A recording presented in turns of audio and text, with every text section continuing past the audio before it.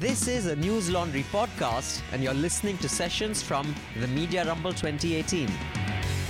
Thank you. I've been told that this session is competing with Anurag Kashyap in the next room. And those of you who didn't get tempted by Anurag Kashyap, thank you for staying back. We'll try and make it worth your while. Once again, let me introduce our panelist. Vikas Pandey is Senior Digital Producer at BBC India and a virtual reality filmmaker. He was formerly the South Asia reporter for the Press Association. Chandip Shetty is the CEO of Quintype, a technology startup that builds products in the digital media space. Some of the leading digital distributors, such as Bloomberg, Quint, Swarajya and Fortune India, use his platform. Francesca Panetta is the executive editor of virtual reality at The Guardian. She's a multi-award-winning digital artist and journalist and has led immersive innovation at The Guardian for the last 10 years. Samir Patil is the founder and CEO and publisher at Scroll.in, an independent news venture. Before Scroll, Samir founded ACK Media, which you might know in its previous avatar as Amar Chitrakatha, which grew to become India's largest children's media company. Samir, first question for you. You're the only man in the jacket and formally dressed like me, so you get the first question. So Marshall McLuhan, media guru, philosopher, said that the medium is the message. What message is the medium, especially digital media, giving out these days? I don't know if it's a very good message, but I think it's giving a message of, some kind of attention deficit.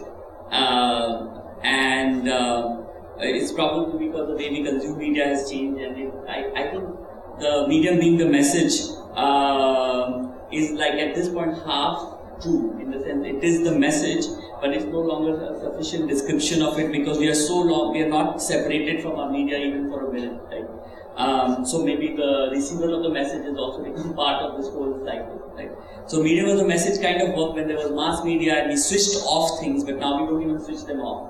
So I don't know to what extent this sort of statement. Nice. The media is the consumer. Yeah. All right. So Francesca, similar question to you. Somebody talked about attention deficit disorder, and this is something we keep hearing from everybody who's in the digital news space saying attention spans were 30 seconds, now they're down to 22, soon we'll be at goldfish level at 5 seconds. And yet, I'm going to do a quick poll here. How many in this room have seen Sacred Games? How many have seen Game of Thrones? Game of Thrones and Sacred Games. Game of Thrones, people have watched 60 hours of it. And Sacred Games, 10 hours. And how many of you binge watched it? More than one episode at a time. So here's attention span. I'm willing to watch something for 10 hours if it's interesting, but not for 30 seconds if it's not interesting. Is this what modern media is talking about when they speak about attention deficit disorder? That the creators are merely not making things interesting enough? I think it depends on the medium that's being used, as well as the attention, because I think it's a really good example of how people are prepared to stick with content. The virtual reality content we've been making at The Guardian is on average about 10 minutes long, and people really stick with it, and their attention actually can't be taken anywhere else because you've got these kind of large goggles on your face. You're forced to be not checking your phone and your social media accounts. And what's been interesting is the studies that have been done which show the impact. The BBC did a fantastic report which showed that the impact from this kind of immersive technologies is significantly larger than the other kind of fast consume technologies. So I think that it's both the content, the quality of the content as you allude to, but also the medium itself. Chandip Shetty, next question for you. Ever since the printing press, every innovation in media has been hailed as the next big thing. The printing press is going to change everything. Television is going to change everything. The internet is going to change everything. And today we are saying digital is going to change everything. Why is WhatsApp or digital media any different from the printing press in terms of innovation quality? Is this era any different? Actually, this era is a lot different. So yes, each one had a leapfrog moment in time. Printing press had a leapfrog moment at that point in time. And now what we see, the digital media, particularly in WhatsApp and all of the social channels, is the reach that you can get and the scale that you can get is a lot more than anything else. So I could be traveling around the world but still be reading news, vernacular news from anywhere out there, right? That is a game changer.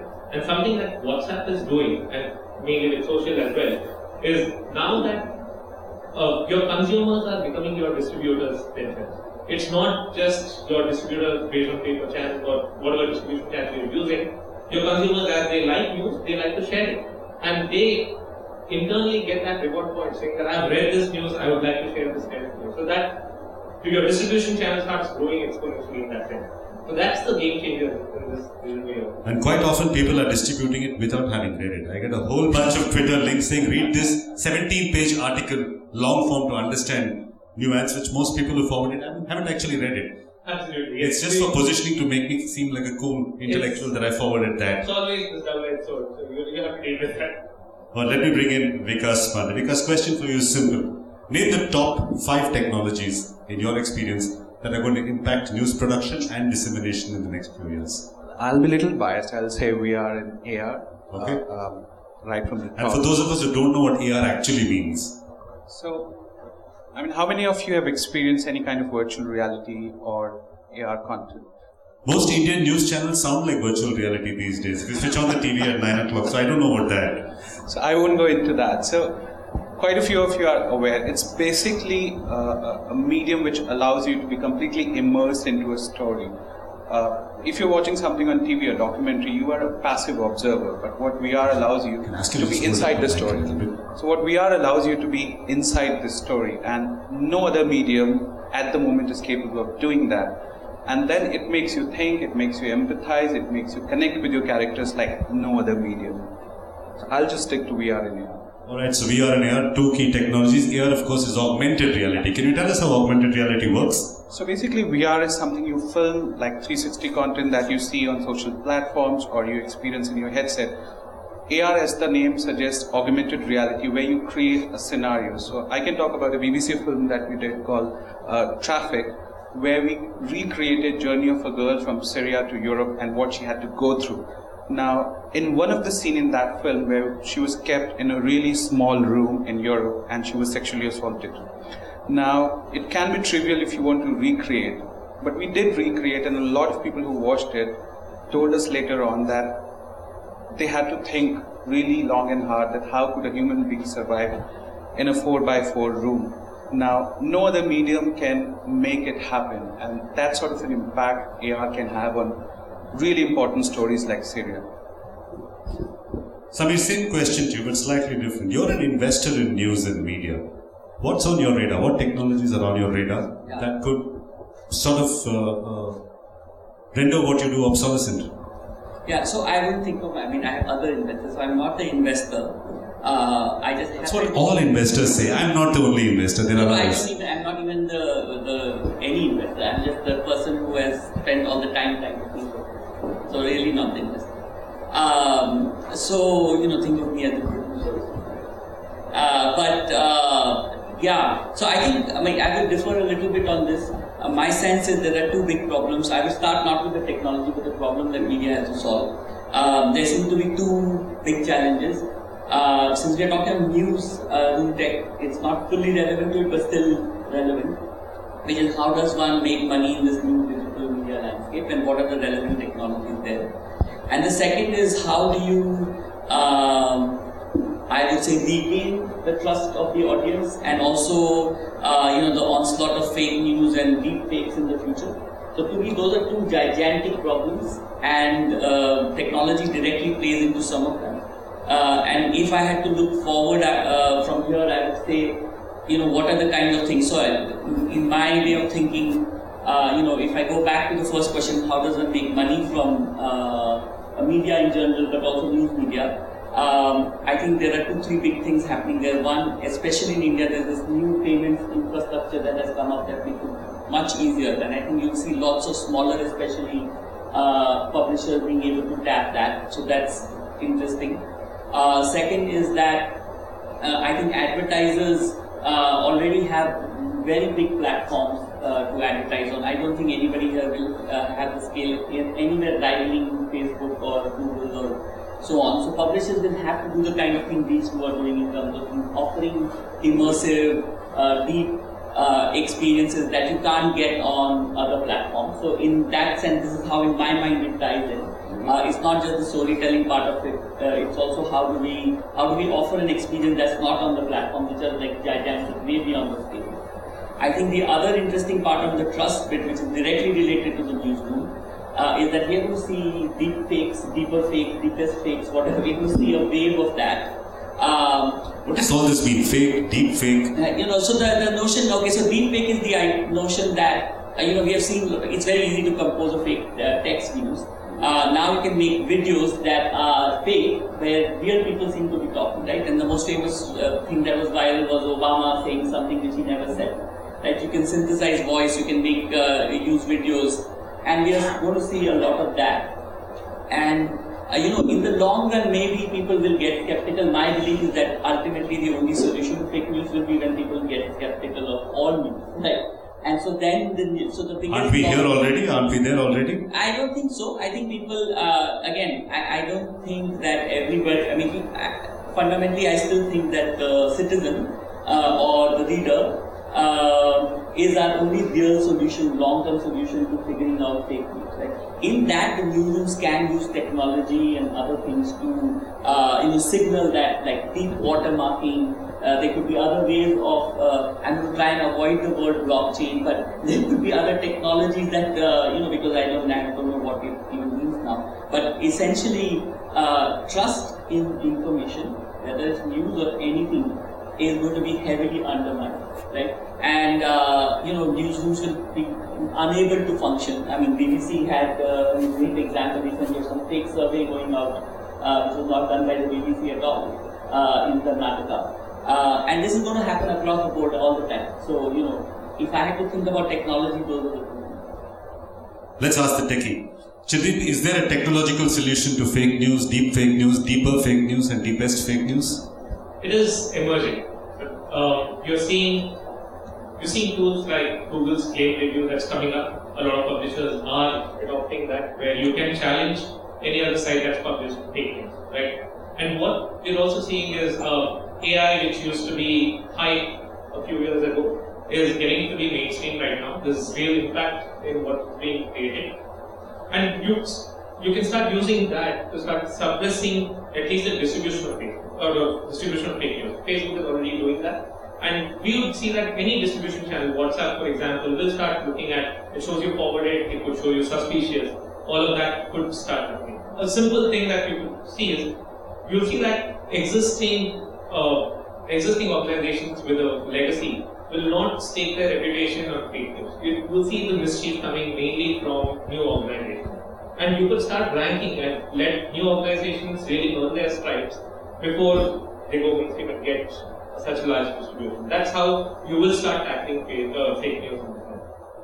Let me throw you an ethical dilemma type question. You are a platform person. You are not really a newsmaker. Let's say assume I'm your client, I pay you a lot of money to use your platform, but I use your platform to create and distribute fake news.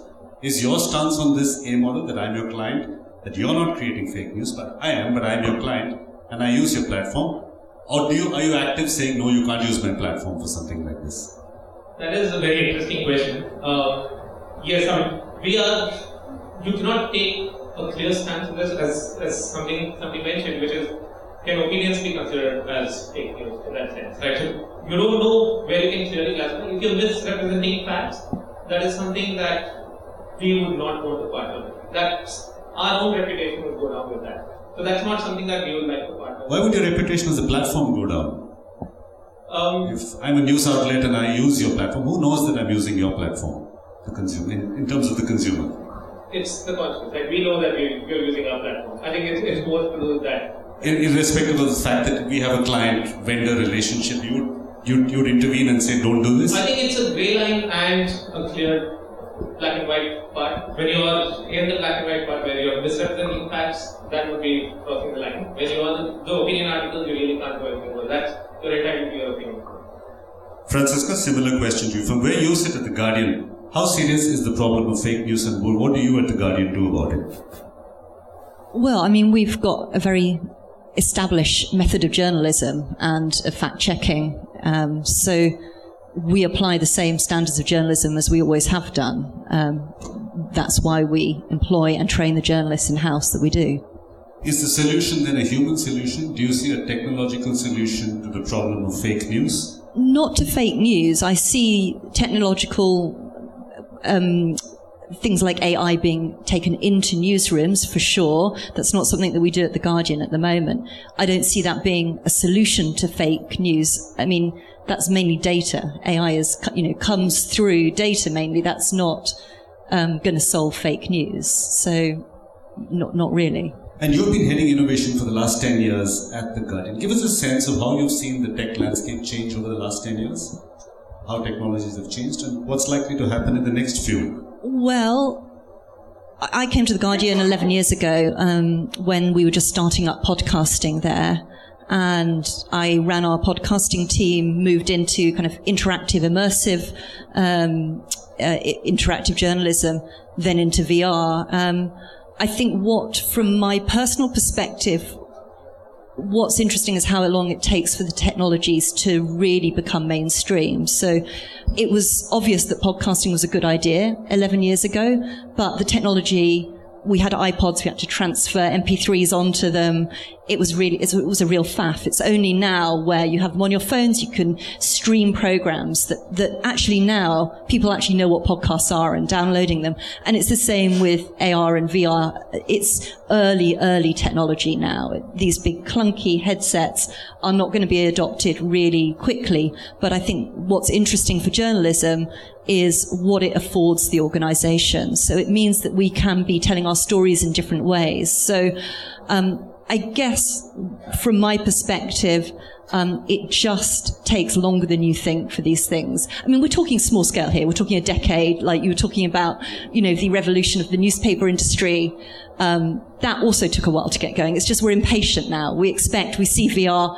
We expect everyone to have the headsets the next year. When it says 2016 is going to be the year of VR, everyone's going to have these headsets. They don't. They're not going to. And it's going to be the same with smart speakers. It's going to be the same with robotics. It just takes a while for these technologies to really develop, and it also takes a while for journalism to adopt them appropriately. All right, let's talk about adopting these technologies. Like Francisca pointed out, VR still comes with clunky headsets, whether it's Oculus or it's the HoloLens or the bold experiment with Google Cardboard. Vikas Pandey, next question to you. One of the big drivers in let's call it Internet 2.0, which is video, Skype, chatting. The two big drivers were in the earlier round of the Internet was war. The Cold War pushed us to develop the Internet, and pornography drove a lot of innovations in video chatting. What's going to drive the innovations in VR and AR? Is it going to be porn and war again? There's no straight answer to this. As Francesca said, every year it's like 2016 is going to be the year of VR. I've been listening to it since 2015. It hasn't happened. But I totally agree. You have to be patient with technology. In Indian context, I can talk about a lot of newsrooms are still reluctant to invest in VR. And the reason is for editors, there is no clear takeaway. Like if we do a VR film, where the numbers are going to come from. There aren't that many expert studios who can produce good films. So there is clear lack of content. Having said that, we at the BBC, wherever we have taken our VR films in film festivals or in colleges, people have been quite excited. And for a lot of them, our films were their first VR experience. And after coming out, there was one question, it was unanimous, where can we consume more content coming from India? So both things have to go hand in hand. It has to be tech becoming simpler and content creators adopting to the technology. They both have to go hand in hand. It can't be that headsets become cheaper and less clunky, but there's not content. So they both have to go hand in hand. I also think it's probably going to be about tools rather than content. It's going to be communicating with your family who are abroad and feeling like you're in the same room.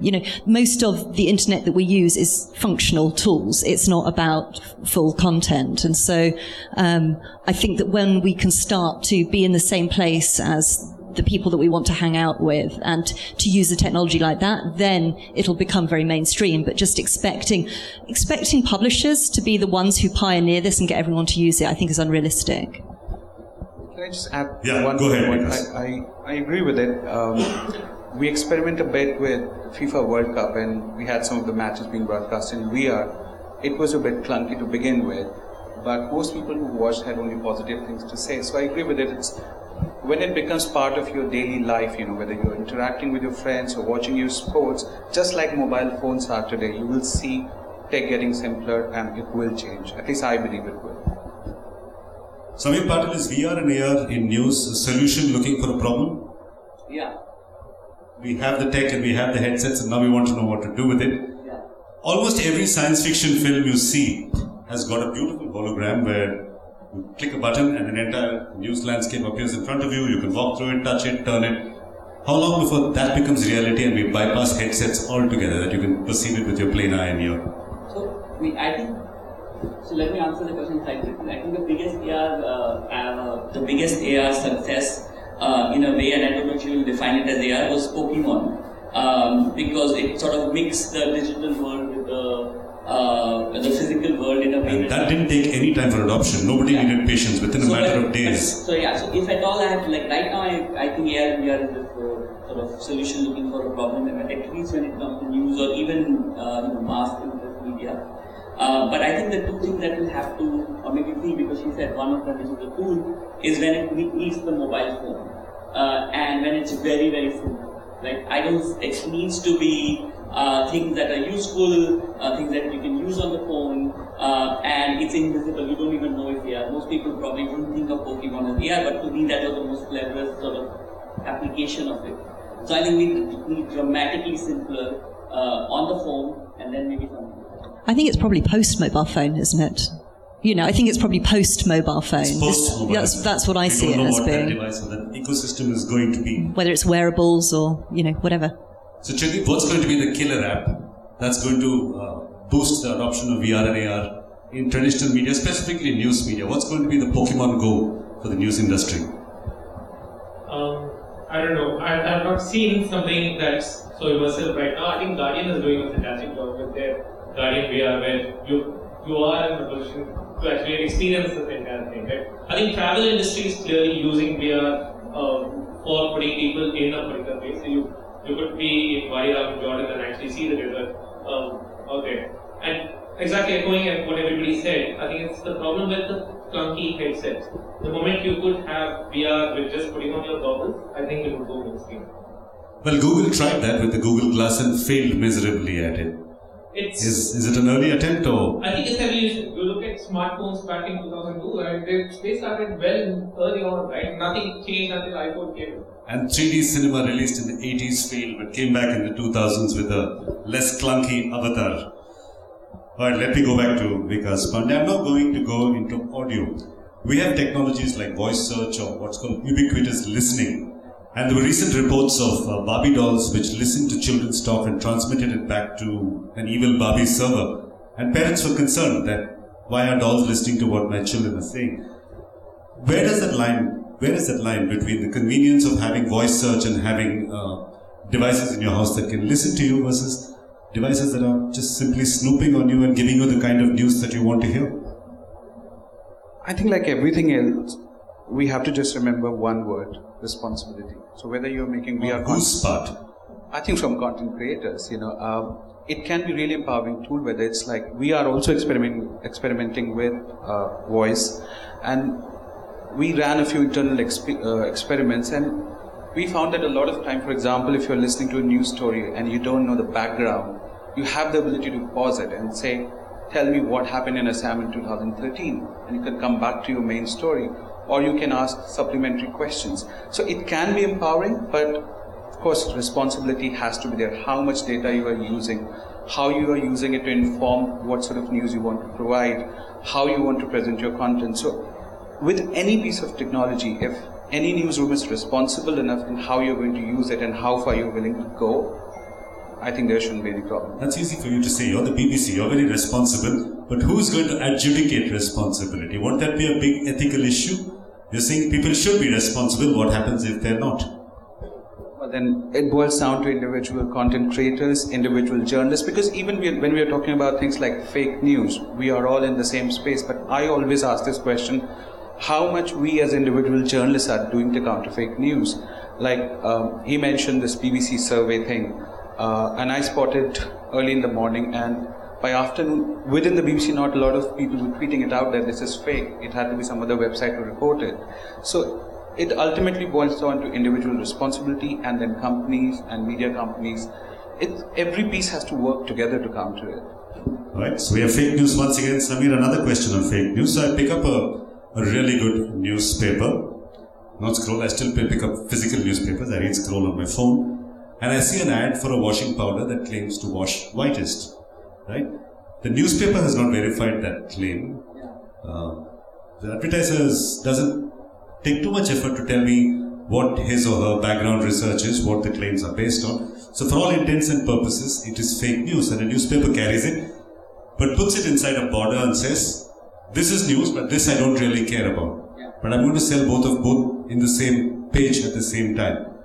Isn't all advertising fake news? And why then is fake news such a big deal? If a political party wants to embed that inside a news article and is willing to pay the price, what is the material philosophical difference between the two? Well, I mean, I think the answer is in your question, right? Because most people know the difference between an ad and what is not. They expect not to be an ad. In fact, it's interesting you gave this example. One of the earliest newspapers bust happened because, I don't know if you remember the history of it in the 1890s and early 1900s when the newspaper boom happened in the US. The first investigative reporting was about fake advertisement for your kind of this product which whitens your teeth or something, and it brought the newspaper down with it. And the separation of ads and editorial content started. So fake news is not new. We've always had this problem. I think advertising and labeled advertising is a very easy way for most people to understand this is an advertisement and this is not. I think if I take a step back, I think the challenge is that, I will give the example of how think of fake news or bad information or even information as a public health problem.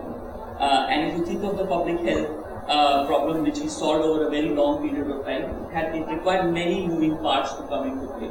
Right? It was not like saying that some algorithm should solve it or some tech to solve it. It's like saying one pill should solve all diseases. Absolutely. Right? If you think of it as a public health problem, and let me flop this analogy a little bit because it's a little complicated. 3-4 big things had to evolve before we could fight, the biological infections. You needed to have patient education. Washing of hands was far more important in solving than in any single medicine. I still think that our real thing is to educate and keep sort of reminding citizens.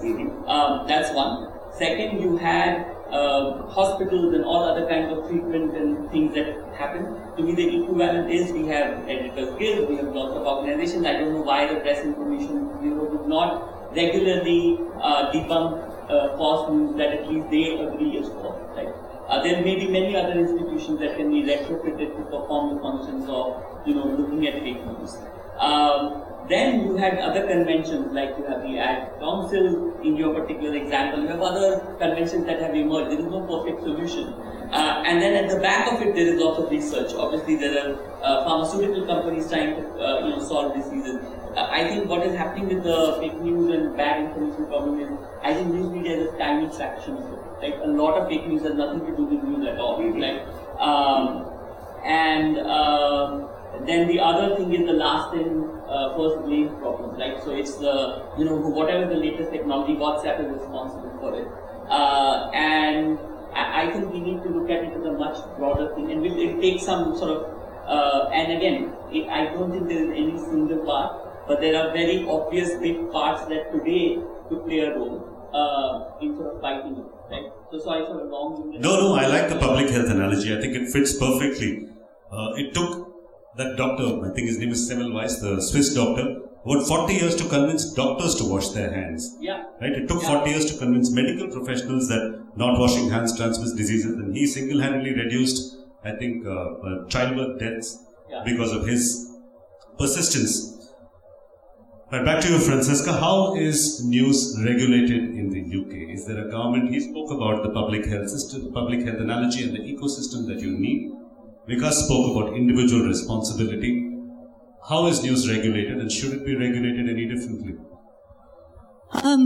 This is outside my particular area of expertise because I look at virtual reality and emerging technologies, and we very much work within the Guardian ecosystem. We have lawyers who help us make sure that we're not libelous. And so, we very much hold ourselves to account. The government making sure that we're not libeling anyone, and our own systems of values. And clearly you haven't gotten into any trouble with the government, and the Ofcom hasn't made that call to you. But let me move to the next question for you. In the wake of the Cambridge Analytica scandal, I remember multiple people tweeting about newspapers, and I think the Guardian was referenced, saying that you talk about Cambridge Analytica and the targeting of people and understanding their political tastes and only serving them up. But the Guardian's advertising and marketing team also targets readers of the Guardian for admittedly more benign reasons. One of the things that you do is you ask people to donate if they like the content of the Guardian to keep journalism alive. How is that targeting any different, and is targeting the reader a concern for you? We don't target people as in find out their demographics and send them specific adverts. We do advertise for contributions on almost every single page of The Guardian. I mean, like all newspapers, like the whole media, we are struggling to find new revenue models. So for the last few years, we've been looking at whether we can keep ourselves open, so make it free to everyone to be able to read and watch and listen to, but whether we can be supported by the people who read our content. So we're currently investigating what that kind of donations model looks like. We're very, very clear when we advertise saying, we're very glad you've come to our site. Thank you for reading our paper. If you like our journalism, please give us money. And the Guardian, of course, is an old and venerable institution, and you're in the most, I'd say, modern wing of that institution with innovation, AR and VR. How do you teach old dogs new tricks? How do your veteran journalists cope with you pushing them to do stories in VR and AR? Are they resisting you tooth and nail? That's an interesting question, and something I've seen evolve over the decade that I've been in the organisation. When I started up, one of my first jobs was to train everyone in how to use microphones, how to record pieces, how to make little radio features for our podcasts. We got them presenting little TV pieces for our video, and now I'm working with them on VR pieces. And I think what I've found throughout all of those different mediums is that some journalists love it. All they want to do is come up and be on a video or get involved in a VR project. Some people have found themselves natural radio presenters but hate to be in front of the camera. Some are really natural in front of the camera. I just don't think you can say, I would say as someone coming into a 200-year-old newspaper and trying to do the kind of work that I do is to be pretty flexible. Don't expect all your journalists to become radio presenters immediately or understand VR, but to try and get to know individuals. We've got a wonderful science writer who just understood what VR was about, and she came to us with a piece around forensics. She said, what happens if we make a crime scene and you have to figure it out using finding out the latest bits of forensics technology? She understood it. She understand that VR is a game, it's experiential, but she didn't know then how to make it, but she just understood it. But other journalists don't. So I think you need to work with the people that are in your organisation. Because Pandey, same question for you at the BBC, teaching old dogs new VR tricks. Difficult challenge or cakewalk or somewhere in between? Yes and no. When we started, I think the first time in 2015, I mentioned that we need to do something in VR space in India. We were already doing some bits in the UK. It was difficult. I sort of personally, the strategy I use is when you're speaking to editors, people who are not into VR spaces, you offer some sort of solution. You could just go and say, oh, this is a new bit of technology and we got to use it. The response often is lukewarm. But you say, this is going to solve this problem. For example, we are known to be really old, laid-back organization, but if we do VR, we will kind of be accepted as an organization which is trying new techniques, especially in India. So that's a solution to a problem that every journalist will talk about in India. Oh, BBC's known for radio, so laid back, and younger audiences are not coming. And here is a solution to it. They will warm up to the idea much more quicker than just saying, okay, there's this new tech and we must experiment with it. So you offer a solution and people warm up to it. What's the average age of your team? Right now, after we've expanded a lot in 4 new Indian languages, I have to say it's 30. Earlier it used to be 50. It used to be 50, down to 30. All right, that's the curse of this millennial juggernaut. Everybody wants to hire millennials, target millennials. The rest of us seem to be It's ceasing. not bad. I have to say, I have met a lot of, journalists who have been around for 20 years, really warming up to the idea of VR, and 25-year-olds saying, this is not going anywhere. It will fizzle out like one of those things. I don't want to do it. So it's really not dependent on, age. It depends on individuals. Right. Okay, we have another 10 or 15 minutes, but I'm going to open it up to questions from the audience before I get concluding remarks from the panel. So if you have a question, now's your time to ask it.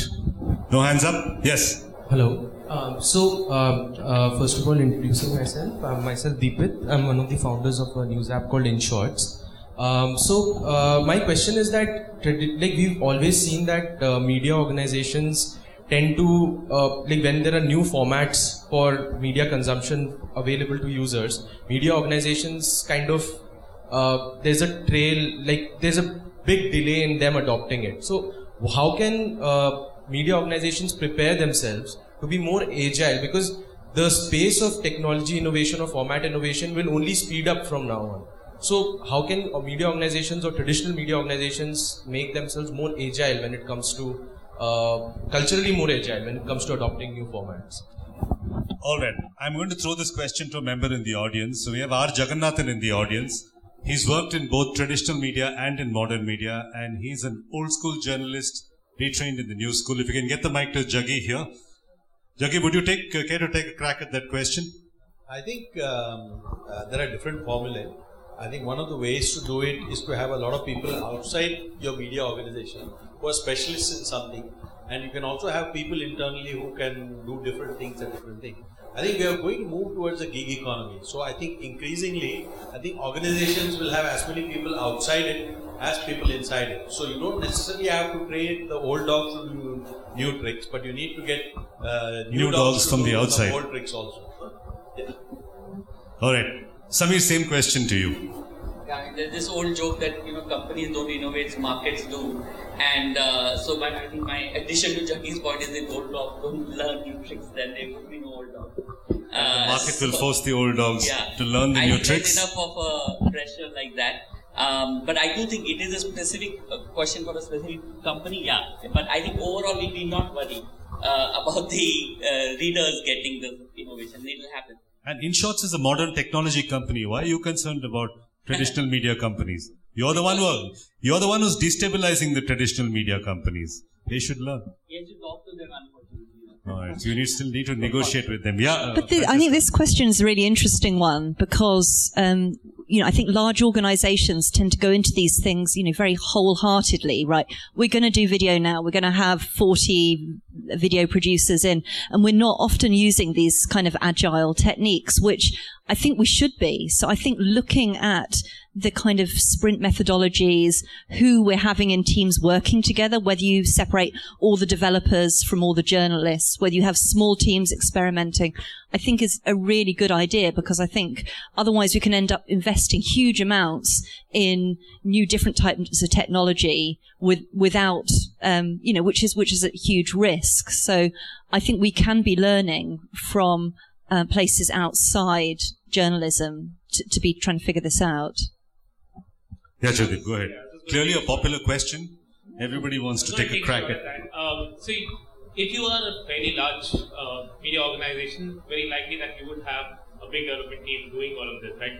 But we do see that, as Mr. Jaggi said, there will be a lot of parts that are given out to partners, some parts which are internal that you're looking at. Your design, your experience to users, all of that is something that publishers want to control.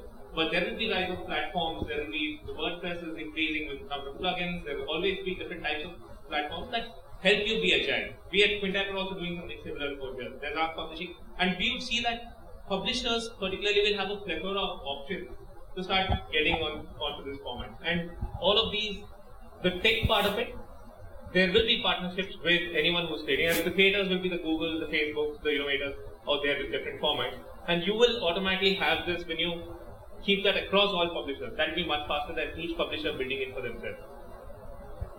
Yeah, yes, two more questions. Can we get a mic across? Yeah, go ahead. One thing, doesn't the fact that platforms are becoming more powerful than the voices that they pervade, whether it's a Google or one of your Facebook or anything, they are actually becoming the new media platform, media. They are becoming media basically. But doesn't that worry you that it can actually kill every media, every kind of media, because you're all now dependent on these guys to do anything you want to do? Samir? It could be for anybody.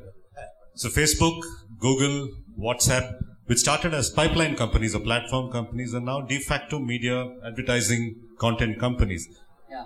So, I think that is definitely true, right? So, the big reality for most media companies is that while advertising is increasingly going to digital, 80-90% of this goes to the top 3. But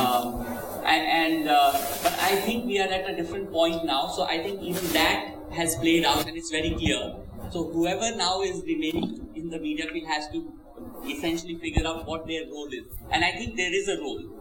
I think these distribution companies themselves will probably want to rethink their role, as we saw with Facebook in distributing media. But I think we will go back to the old situation where you need to have an audience. You can't talk about traffic. You need to have somebody who wants to read Jaggi or wants to read Vivek. I think that is not going to change. I don't think that fundamentally these platforms are producing anything anybody wants to read. Maybe they want to see some photos and videos. So I think the old role of media remains. The question is, how do you make it work when most of your money is out of the system? So, Vivek? Hi. Fantastic discussion. So congratulations on that. You guys talked about augmented reality and virtual reality. Now, Indian media houses, if you look at, are yet to move on to, something as basic as a podcast. Okay. And, if you ask journalists to do a short video, there is huge resistance. Editors are not ready for it. Jaggi here is a very, he's a dynamic, flexible editor, open for new technology. But most editors are extremely insecure about, people doing all these things. And so, we've sort of talked about all this, but I don't see it happening. This is an Indian context, perfectly Indian context. Let me qualify that question. When Sridevi died, almost every news channel virtually recreated the bathtub, her floating body, the glass of wine. If they had access to 3D technology and VR, you would have been in that bathroom while Sridevi died. While they don't do it for important stories, they would do it for weirdly flamboyant stories like that.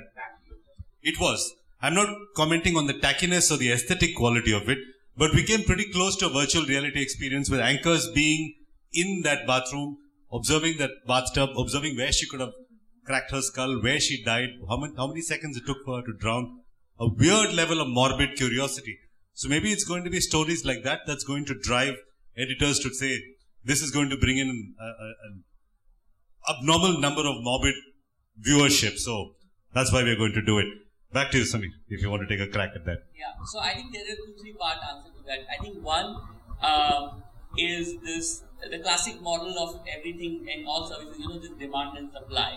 And the challenge in India is to create supply before there is demand, which is fundamentally something you have to do in India, is difficult because people do not fund it, right? So one reason is just purely economic. There is no provable demand for podcasts, to take one example. So I happen to know a bunch of people who have tried it. Maybe that's not the use case that works in India. We don't have long drives where people are sitting in silence, they're noisy, whatever the reason may be. So I'm skeptical there is unmet demand, to put it in. The second is that we are all able to access international, like there are so many, as many hands went up on Game of Thrones ads, and this is of course the dynamic of this room.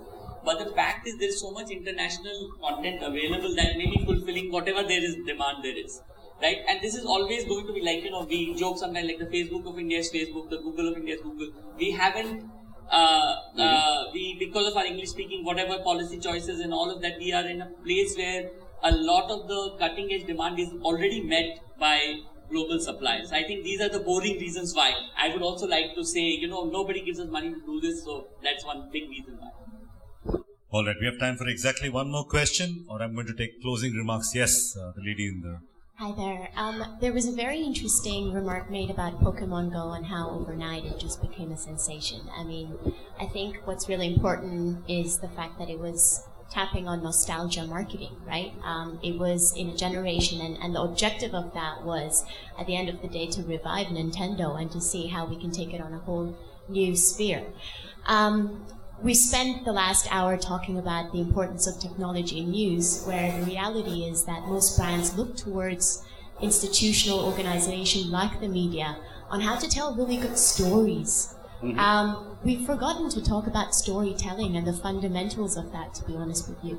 And from the panelists, I would love to hear that in the media space that you are, and as responsible media institutions, don't you think that you're really getting lured into technology and the focus of technology, whereas you should be really reviving the conversation on good storytelling? Let me throw that question to Francisca. You did tell the story of solitary confinement, and that's the award-winning virtual reality show. One of your many award-winning pieces. And that was a compelling story of what it feels like to be in solitary confinement. So, Francisca? I'm doing a longer talk, I think, in about an hour, which I'm really hoping I can talk much more about story and creativity and use of interactivity and use of different environments. So if you're interested in that, please come along to that. We've been experimenting in a lot of first-person storytelling. I was really interested in what it feels like to be in someone else's shoes. And so we've spent the last 2 years looking at what it looks like, or actually what it feels like, looks like, to be in the position of an American inmate in a solitary confinement cell, and the psychological implications, what it's like to be a baby and have your eyes develop and the colours develop, what it's like to be on a crime scene and be the forensics expert, those kind of things. And we've experimented. Some of them have been more successful than others, but the actual aim over the last 2 years has been very much around what can this do for us in terms of storytelling? What are techniques that work? What don't? Does filming work better than animation? All of those kind of things. And hugely interesting, and I think really promising as well for what it can bring to journalism. I do not want to use it as a fad. And when we think of stories, the first question is, does this have to be virtual reality? Because if it doesn't, it should be a film, it should be a podcast, because it's really expensive making VR. Not that many people are going to watch it. So there has to be a kind of critical reason for you to be making it in that form.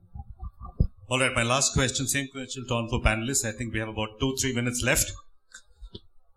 So organizations like Bloomberg, Washington Post, AP and the others have already started having robots write basic, admittedly easy data-driven stories about, I think this FIFA World Cup had a few robot-written stories.